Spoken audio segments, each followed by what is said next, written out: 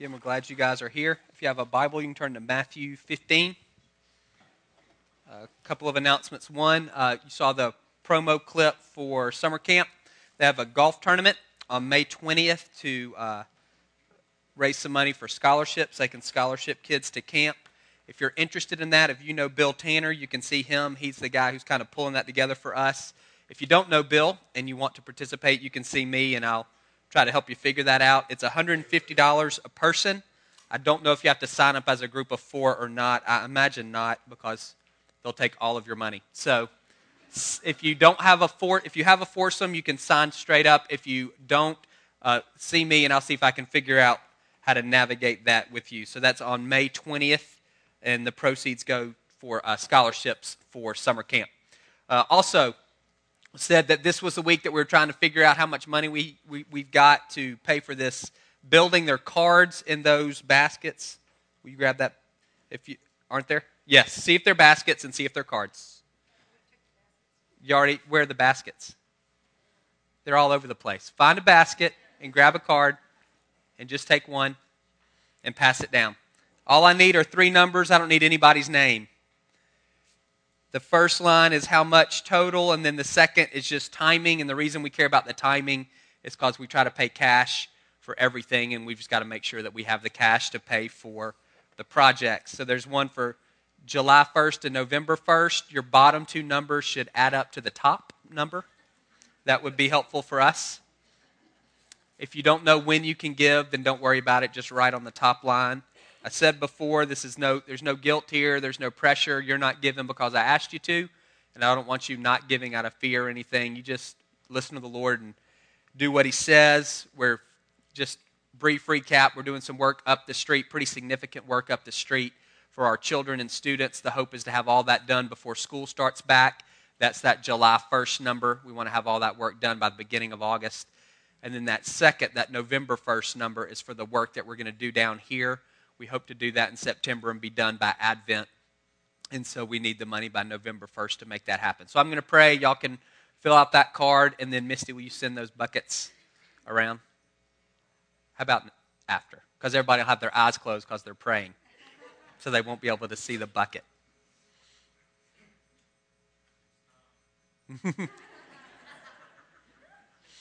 There we go. God, I do thank you that you've taken care of us for 5.5 years, and we trust that you'll continue to do so. We've done this 3 times already, and you've always given us what we've needed, and we just trust that you will continue to do that. And so, God, without no fanfare and no drama, just pray that you would provide what we need to do these expansions, and you would do it in a way that would bless the folks who give. And, God, it would be a blessing to people who are able to come to this renovated space. In Jesus' name, amen. Y'all can fill those things out and drop them in the bucket, and we'll let you know how all that turned out next week. So, Matthew 15, we said we're in this section where the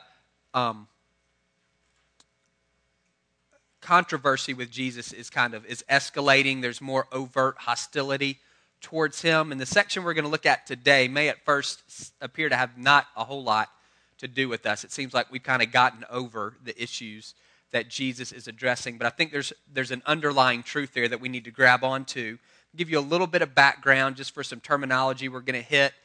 Jesus talks about the tradition of the elders. It's also known as the oral law. And so what you have is God gave the Old Testament. There's 613 commands in the Old Testament. That's the written law. And then rabbis over time added to that. They interpreted, they explained, they helped people figure out how exactly they were supposed to live out this written law. And that became known as the oral law, or the tradition of the elders. And it was just as binding and just as forceful as the written law. And so, for instance, 10 Commandments, honor the Sabbath day and keep it holy. That's the written law. And then around that, there's 39 activities that the rabbis decided you can't do. If you do those things, then you're not honoring the Sabbath. So those 39 activities, that's the oral law. And so Jesus is talking about that. There's something in here called Corban, C-O-R-B-A-N. That's the practice of dedicating your money to the temple or dedicating your money to God. And once you've done that, that money can't be used for anything else. And so you can use it for yourself, actually, but nobody else has a claim on it, and then you make the payment upon your death. So if I owe Misty some money, but I've dedicated that money and said it's Corbin, it's for God only, then Misty doesn't have a claim on that, even though I owe her money. And so that's one of the things that Jesus is criticizing. And you'll see the word hypocrite, and that'll be a big theme for us today. A hypocrite for Jesus was someone who wore a mask. They pretended to be something on the outside that they weren't on the inside. So the fact that you're not perfect doesn't make anyone a hypocrite. That makes you a person. The fact that you sin doesn't make you a hypocrite. A hypocrite is someone who is projecting an image. There's something on the outside that they're not on the inside. It's a mask wearer. So you can keep that in mind as we go through this section. We're going to read the 20 verses. Then some Pharisees and teachers of the law came to Jesus from Jerusalem and asked, "Why do your disciples break the tradition of the elders? They don't wash their hands before they eat." Jesus replied, "And why do you break the command of God for the sake of your tradition? For God said, 'Honor your father and mother,' and anyone who curses his father or mother must be put to death. But you say that if a man says to his father or mother, 'Whatever help you might otherwise have received from me is a gift devoted to God,' there's that idea of Corban, he is not to honor his father with it. Thus you nullify the word of God for the sake of your tradition. You hypocrites, Isaiah was right when he prophesied about you. These people honor me with their lips, but their hearts are far from me. They worship me in vain. Their teachings are but rules taught by men." Jesus called the crowd to him and said, "Listen and understand. What goes into a man's mouth does not make him unclean, but what comes out of his mouth, that is what makes him unclean." Then the disciples came to him and asked, "Do you know that the Pharisees were offended when they heard this?" And he replied, "Every plant that my heavenly Father has not planted will be pulled up by the roots. Leave them, they're blind guides. If a blind man leads a blind man, both will fall into a pit." Peter said, "Explain this parable to us. Are you still so dull?" Jesus asked them, "Don't you see that whatever enters the mouth goes into the stomach and then out of the body? But the things that come out of the mouth come from the heart, and these make a man unclean. For out of the heart come evil thoughts, murder, adultery, sexual immorality, theft, false testimony, slander. These are what make a man unclean. But eating with unwashed hands does not make him unclean." So what's going on? These people from Jerusalem, religious leaders, come to Jesus and they're accusing him. They're not asking him. They're accusing him. They're saying, "Why do your disciples continually break the tradition of the elders, the oral law, these rules that we all are supposed to follow?" And Jesus' response is not to answer their question. It's to turn it back and say, "Well, how come y'all continually break the commands of God?" And then he gives them this for instance. The Bible says, "Honor your father and mother," but y'all say, if a son, either because he's just wicked or in a moment of irritation and frustration and anger at his parents, says, "This money that I have, I'm going to dedicate it to God," you don't let him go back on that. And so you hold him to that. Even if he makes this rash vow, you hold him to it. And so he follows your law that says this money that's dedicated can't be used for his parents. And in so doing, he actually breaks the command of God that says he's supposed to honor his mother and father. That's hypocrisy. That looks good on the outside and it's rotten on the inside. God cares way more about hearts than he does behavior. Don't you realize, Pharisees and scribes and teachers of the law, that whether your hands are clean or not has nothing to do with the condition of your heart? There was a step-by-step method for how Jews were supposed to wash their hands before they ate. And what Jesus is saying is that doesn't matter. That's not what makes you unclean. We live out of our hearts. It's what comes out of you that determines whether you're clean or unclean, not whether your hands have been washed in the proper way. That's what's going on here. And so what is he saying? It's actually a massive statement. For us, it's not that big a deal because we live on this side of it, and I think all of us are Gentiles. I don't know if we have any people who are Jewish background in here or not. We've kind of grown up this way. For 2,000 years, you can eat whatever you want. That's why you eat bacon. It's because Jesus said this. And it's why you eat shrimp. It's because Jesus said this. What he's saying is all food is clean. In Mark's version of this, it actually is in parentheses. It says, "In saying this, Jesus declared all food to be clean." And so you can eat whatever you want. There's not clean food and unclean food anymore. And even bigger than that, the whole set is called it's these ritual purity laws. Jesus just got rid of them.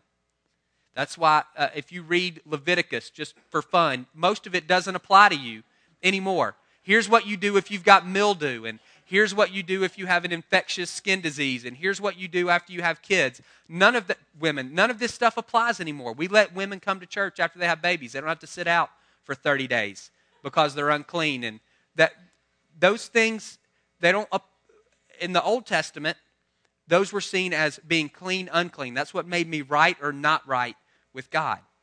Jesus is saying that's actually not the case.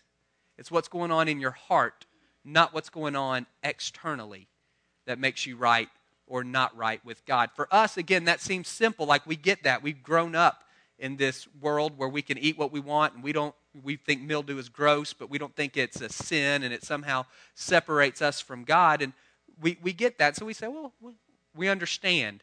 There's actually, I think, something deeper going on here for all of us to grab onto. There's two different ways that you can approach God. This was the Pharisees' idea. I'm using the word alignment. You can pick something else, how you approach God. What does it look like to be in a right relationship with God? I kind of like the idea of tracking with Him, so I'm saying alignment. And the Pharisees' idea is that there's God, and what He's done is He's given us a written law, and then there's this oral law. So there are all of these commands. Again, there's 613 commands in the Old Testament, plus all the oral law added to it. And what God wants is for us to follow the rules. He gave us the rules, so we would follow the rules. And so our chief concern is our behavior, what's going on externally with us. That's why the Pharisees were such good rule keepers, is because they thought it's a direct connection. How well I do personally and how well we do corporately at following the rules, that dictates our relationship with God. That determines the amount of favor and blessing that we have with Him. The better we are at keeping the rules, the better it is for all of us. If we fall down on the job, then God is going to judge us. And so that is their understanding. Jesus comes on the scene and has a different understanding. He says, yes, there's God and He has given you a written law, but what He's looking at first is your heart. He's looking at what's going on inside of you, and then out of that, there's behavior and there's these external things. For us, that's not a big deal. That's a seismic shift for the people who are hearing this for the first time. My contention, there's 7.2 billion people in the world? The overwhelming majority of them, however they conceive God, the God of the Bible, Allah, the rocks and trees, whatever it is that they worship, most of them think that their version of God cares mostly about behavior. It's radical to say God cares most about your heart. He cares primarily about what's going on inside of you and only secondarily about what you're doing. That's a radical truth that Jesus is injecting into this situation. It's why He made everybody so mad. He's fundamentally changing the ground on which people approach God. He's fundamentally kind of changing the scorecard. Here's what it looks like to be right with God. You've thought for thousands of years what makes you right with Him is how well you follow the rules, how well you keep the law. I'm actually saying that's not the case at all. It's your heart first, and then out of this renewed, clean heart comes behavior. Different way of looking at things. It's the Sermon on the Mount. You've heard that it was said, don't commit murder. Okay, so as long as I don't kill anybody, then I've followed the letter of the law. I've done what God wanted me to do, right? So I haven't killed. I'm 38 years old and I've never killed anybody. So have I or have I not followed that commandment? The Pharisees would say, yeah, you're doing great. Jesus says, but I say to you, if you harbor anger in your heart towards someone else, you're in danger of the fire of hell. Now, I have been angry once or twice. So how does that work? Jesus is taking the law and He's pushing it back into my heart. You've heard that it was said, don't commit adultery. I've been married for 16 years. I've never done that. So have I kept the command? Yes. But Jesus says, if you look at a woman lustfully, then you've already committed adultery with her in her heart. No, I've never done that either. So I'm good on both of those pieces. He's pushing the law back into our hearts and saying it's not enough to follow the letter. What is it? 2 Corinthians 6. The letter kills, but the Spirit gives life. It's not 6. It might be 3. The letter kills, but the Spirit gives life. What he's saying is it's not enough to follow the letter of the law. You've got to figure out what's the spirit of the law, and that's why Jesus is concerned about heart. Let's look at this next thing. So there's behaviors. Some of you hate the way I dissect things, but this is what I do. So there are behaviors, and there's two pieces of it. There's your motivation, and there's your action. For the Pharisees, the only thing that matters is if you're on the right side of that vertical line. If you're on the right side of the y-axis, then you're good. It doesn't matter why you do things. It only matters what you do. And so whether it's good fruit or I'm saying down there in that third quadrant, hypocrisy, they don't care. All they care about is outcomes. Jesus comes along and says that's not the case. What matters to Jesus is if you're above that horizontal line, if you're above the x-axis. That's what he cares about. It's heart for him. And so there's 4 quadrants. The first is A for effort. We live there a lot. That is the best of intentions, feeling like we're being led by the Lord and blowing it massively. Great heart, poor execution. This happens all the time for us, full of zeal and passion, not a ton of wisdom in how we're actually executing. My opinion is Jesus is good with that. As I read through the Gospels, he grabs onto people who break ceremonial rules over and over and over again and do it with a good heart. This woman who comes to him who's bleeding and grabs the edge of his garment, she's breaking all kinds of rules. And what does he say? She's healed. Her faith has healed her. She's A for effort. She didn't do things necessarily the right way. Her heart was there. She was trying to connect with Jesus. Woman who comes in and washes his feet with her tears. Again, she's breaking all kinds of rules. Jesus blesses her for that. He doesn't have any problem stepping over some of the lines that have been created for him. And so the same thing is true for us. Some of you do that. Again, you're full of passion and you have these great ideas and you feel like God's saying, go for it, and you go for it, and the thing blows up in your face. A for effort. Good fruit, that's what we want. That's where we want to spend most of our time. That's good heart and good execution. Hypocrisy, that third quadrant. That's where the Pharisees lived. Poor motivation, good execution. Look good on the outside, rotten on the inside. And then rotten fruit, nobody wants that. That's poor motivation and poor execution. Here's my contention. I think we're tempted to live in that third quadrant a lot more than we recognize. I think there's a massive temptation for us, a massive pull for us towards hypocrisy. Now, none of us are willing to say, yeah, I'm all about image and I don't really care what's going on in my heart. For us, what it looks like is the temptation to live superficially before God. That's what hypocrisy is. It's a superficial relationship with God. It's a veneer. And we're, I think, constantly tempted to live superficially before him, to live down in that third quadrant. Now, none of us want to say we're rotten on the inside, and I don't know that that's the case. But I think a lot of us live disengaged on the inside. There's some stuff going on externally, but our hearts are not necessarily engaged with God. There's no depth there. Again, we're tempted to this superficial relationship with him. For some, it has to do with initially how they relate to God. We live in the Bible Belt. You go talk to 10 people. You say, are you a Christian? All 10 of them, if they're from the South, are going to say yes. And then you ask them why. And what they're going to say, half of them, will start by telling you how good a person they are. That's what they're going to, that's the water that we swim in. We're Christians because of our behavior, because of how good a person we are, because of where we went to church, or because we were baptized when we were young. We're Christians. We're in a right relationship with God because of our track record, because of our resume, because of what we have done. That's part of there's some great things about being raised in the Bible Belt. That's one of the things that's not so great. There are a lot of people, and some of you maybe even sitting in this room, who feel like you're good. You're in a right relationship with God. And if I were to press and say, why, what you're going to start giving me is your resume. That's not why you're in a right relationship with God.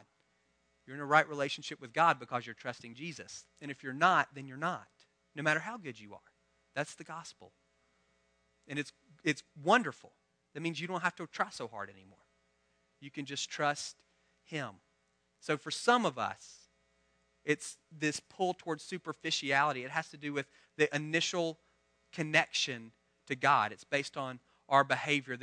For some of it, it's ongoing. Maybe we get it at some point. We recognize, you know what, I need a Savior. I'm not good enough on my own. And we ask to be rescued, and we're rescued, and grace comes into our life. But then there's this constant temptation in our ongoing relationship with God to move towards superficiality. We do it. Some of you, reading the Bible is the easy thing to pick on. A lot of you read the Bible a couple of times a week. You open it up, you either read a chapter or a verse or whatever the devotional guide tells you, and you do that. And then you close it and you go on. And if I were to call you 5 minutes later and say, so what'd you read this morning? You'd say, the Bible. And I would say, what did it say? And you would say, stuff about God. And that's what you would tell me. You don't know. You read it with your eyes, and it was wonderful. That's good. But your heart wasn't engaged. The point of reading the Bible is not to say you read the Bible. The point of reading the Bible is to learn more about who God is. And so if there's no revelation coming in, if I'm not growing in my understanding of who He is, then that makes me who Jesus is talking about. He says to them, your lips, what does He say?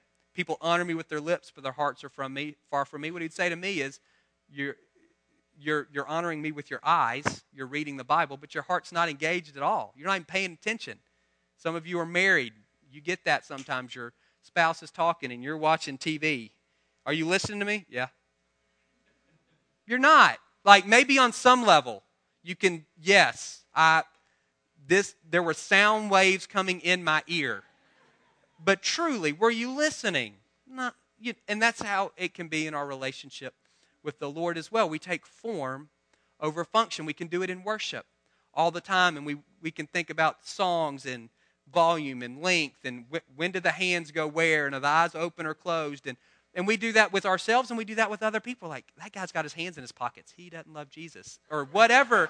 We do that with people when they're in worship. It's form over function. You don't have any idea what's going on in somebody's heart. I don't know if you're engaging or not engaging. You might have your eyes closed because you have a headache. It might not have anything to do with connecting with the Lord, but we do that. Form over function, a huge temptation for us. We do it in prayer. For some of us, when we know we need something from God coming up, somebody's sick and we want them healed, or we got a decision and we need direction, or things are tight and we need provision, we clean up our act. And we live right we try to live better for a couple of weeks. And that way when we ask God to do whatever it is we're going to ask Him to do, we feel like, see, I've been a good kid for the past couple of weeks, so now you've got to give me my allowance. You need to pay me for this stuff that I've done. Superficiality. It's connecting with God based on my track record, not based on my heart. That's what the Pharisees did. They said, God, look at how well we're living, therefore bless us in our land. And some of us do the same thing in prayer. God, look at how well I'm doing in life. Therefore, hear my prayer and give me what I want. I had lunch with a guy a couple of weeks ago, and we sat down. I'd never met him before. And I said, so what's the story? And he said, I'm angry with God. Okay, tell me why. 30 minutes. And he's had it bad. No question. He's had it rough. And what he's saying, he says, I've done all of these good things, and I haven't done any of these bad things. And he's right. He's done a lot of good things, and he hasn't done a lot of bad things. And he's saying, my life stinks. And he's right. In a lot of ways, his life stinks. It's not fair. You're right. It's not fair. God should treat me better based on the good things I have done and the bad things I haven't. That's where he misses it. No, that's not grace, and that's not mercy. That's being a Pharisee. That's saying, God, treat me based on my track record, and ultimately, none of us come out well if we're being treated based on our track record. Tempted to live superficially when it comes to growth. People like me say, here, I'm going to give you 5 steps to a better marriage. Here's 7 things you can do to have righteous children. Here's 3 things you can do for financial. We just give you steps. There's nothing to do with what's going on in your heart. It's just, here, turn the crank. Do these things. Practice this technique, and you'll get these results. It could very well be that doing those 3 things will give us a better marriage. Or it could be the reason our marriage struggles is because I'm selfish. And doing your 3 steps ain't going to change that. Something with my heart has to change first. And that's where Jesus goes. He goes to the heart first versus starting with the behavior. Dealing with sin, we do that superficially. We deal with sins with the lowercase s instead of sin with a capital S. It's behavior modification. And so if you're a guy, you've trained yourself. I'm not going to watch certain TV programs or go to certain sites on the internet or look in certain directions at the gym. And you train yourself to do that, and that's good. But if you never deal with the issue in your heart that makes you want to look at those things and watch those things, you haven't done much. It's going to come out in a different way. You haven't dealt with the sin. And we say, I'm not going to, we come up with all kinds of creative ways of not saying certain words. We substitute or first letter it or we spell it or we do whatever we do. We don't deal with the heart issue that says, why do those things come out of me in the first place? Am I an angry person? And we don't deal with that. There's dealing with sins with the lowercase s. It's just behavior modification. You can teach a monkey to do that. And there's dealing with sin with a capital S, which says there's something in me that needs to change, that's deeper than my behavior. There's something in my nature that needs to change. And when that changes, then the fruit will change as well. The primary issue, and this is where Jesus and the Pharisees saw things different. The primary issue, fundamentally, we're not good people who occasionally do bad things. And therefore, we just need a little more information, or we need to work a little bit harder. We need to do a little bit better. We're fundamentally wicked people who occasionally do good things, and we need new hearts. That's the key for us. We live out of our hearts. That's Proverbs 4. Guard your heart, for it's the wellspring of life. We live from the inside out. If my heart is clean, then what comes out of my heart is clean. If my heart is dirty, then what comes out of my heart is dirty, no matter how it looks to anybody else. It doesn't matter the judgments that we can make on one another's behavior, even the judgments we make on our own behavior. They're faulty. Only God can see our heart, and that's why he starts there, because he knows that's where we start. We live there, and if he can fix that, then he can fix everything. What is it? Ezekiel 36. I'm going to give you a new heart. I'm going to take out the heart of stone. I'm going to give you a heart of flesh. We're going to start from scratch here. I'm going to give you something. I'm going to make what's in here, the place that you live out of. I'm going to make that new and clean. I'm going to bring it to life. And then the stuff that comes out of you will be new and clean and life-giving as well. This is 2 Corinthians 6.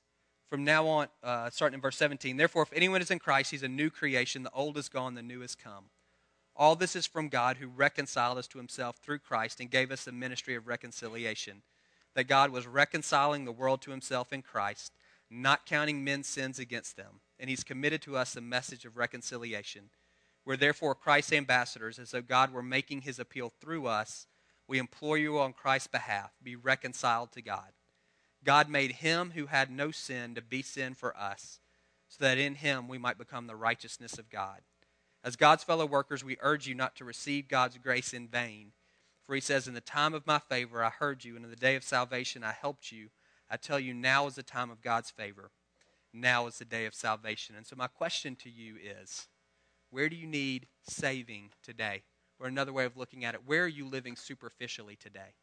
We're all tempted to live superficial lives in certain areas. Where are you today? Would you say you're living superficially before the Lord? Remember that parable of the soils? What happens to the plant in shallow soil? Burns up and dies when things get difficult. We want to see you stand firm to the end, and the only way that happens is if there's depth in your relationship with God, which means it's got to go beyond behavior to your heart. You got to let him in here, or there's never going to be sufficient depth to carry you through the difficulties of life. Everything may look great on the outside, and some of you are super competent, and you can keep it together for a long time. But at some point, the heat's going to be turned up so much, you're going to wilt and die if there's not sufficient root. So make a decision this morning to move from superficial to deep, to move from external only to internal. Give him access to your heart and let him start from the inside out. Let's pray. God, I do pray for every man and woman in the room. God, I pray that each of us, you would convict us of the areas of our life where we're living superficially. It may be in terms of how we connect with you. It might be in relationships, dealing with, I don't know. I pray you bring conviction to any place in our life where we're living superficially. God, that we would repent of that. We would open up and say, work on my heart in that area, in those places in my life that are dead and dry. God, I pray that you would pour your Spirit to bring renewal in life. God, we don't want to be hypocrites. We don't want to be people who look great on the outside and there's nothing going on internally. And so I invite you to come and to work in our hearts in a deeper level in every area of our life. If there are any here this morning who aren't in a right relationship with you and say, I'm not lined up. They're approaching you based on the wrong grounds. Lord, I pray that you would call them home and say, listen, you don't have to work so hard. My deal is better than your deal. I'll take your sin and I'll give you my righteousness. How about that? And all you have to do is receive it.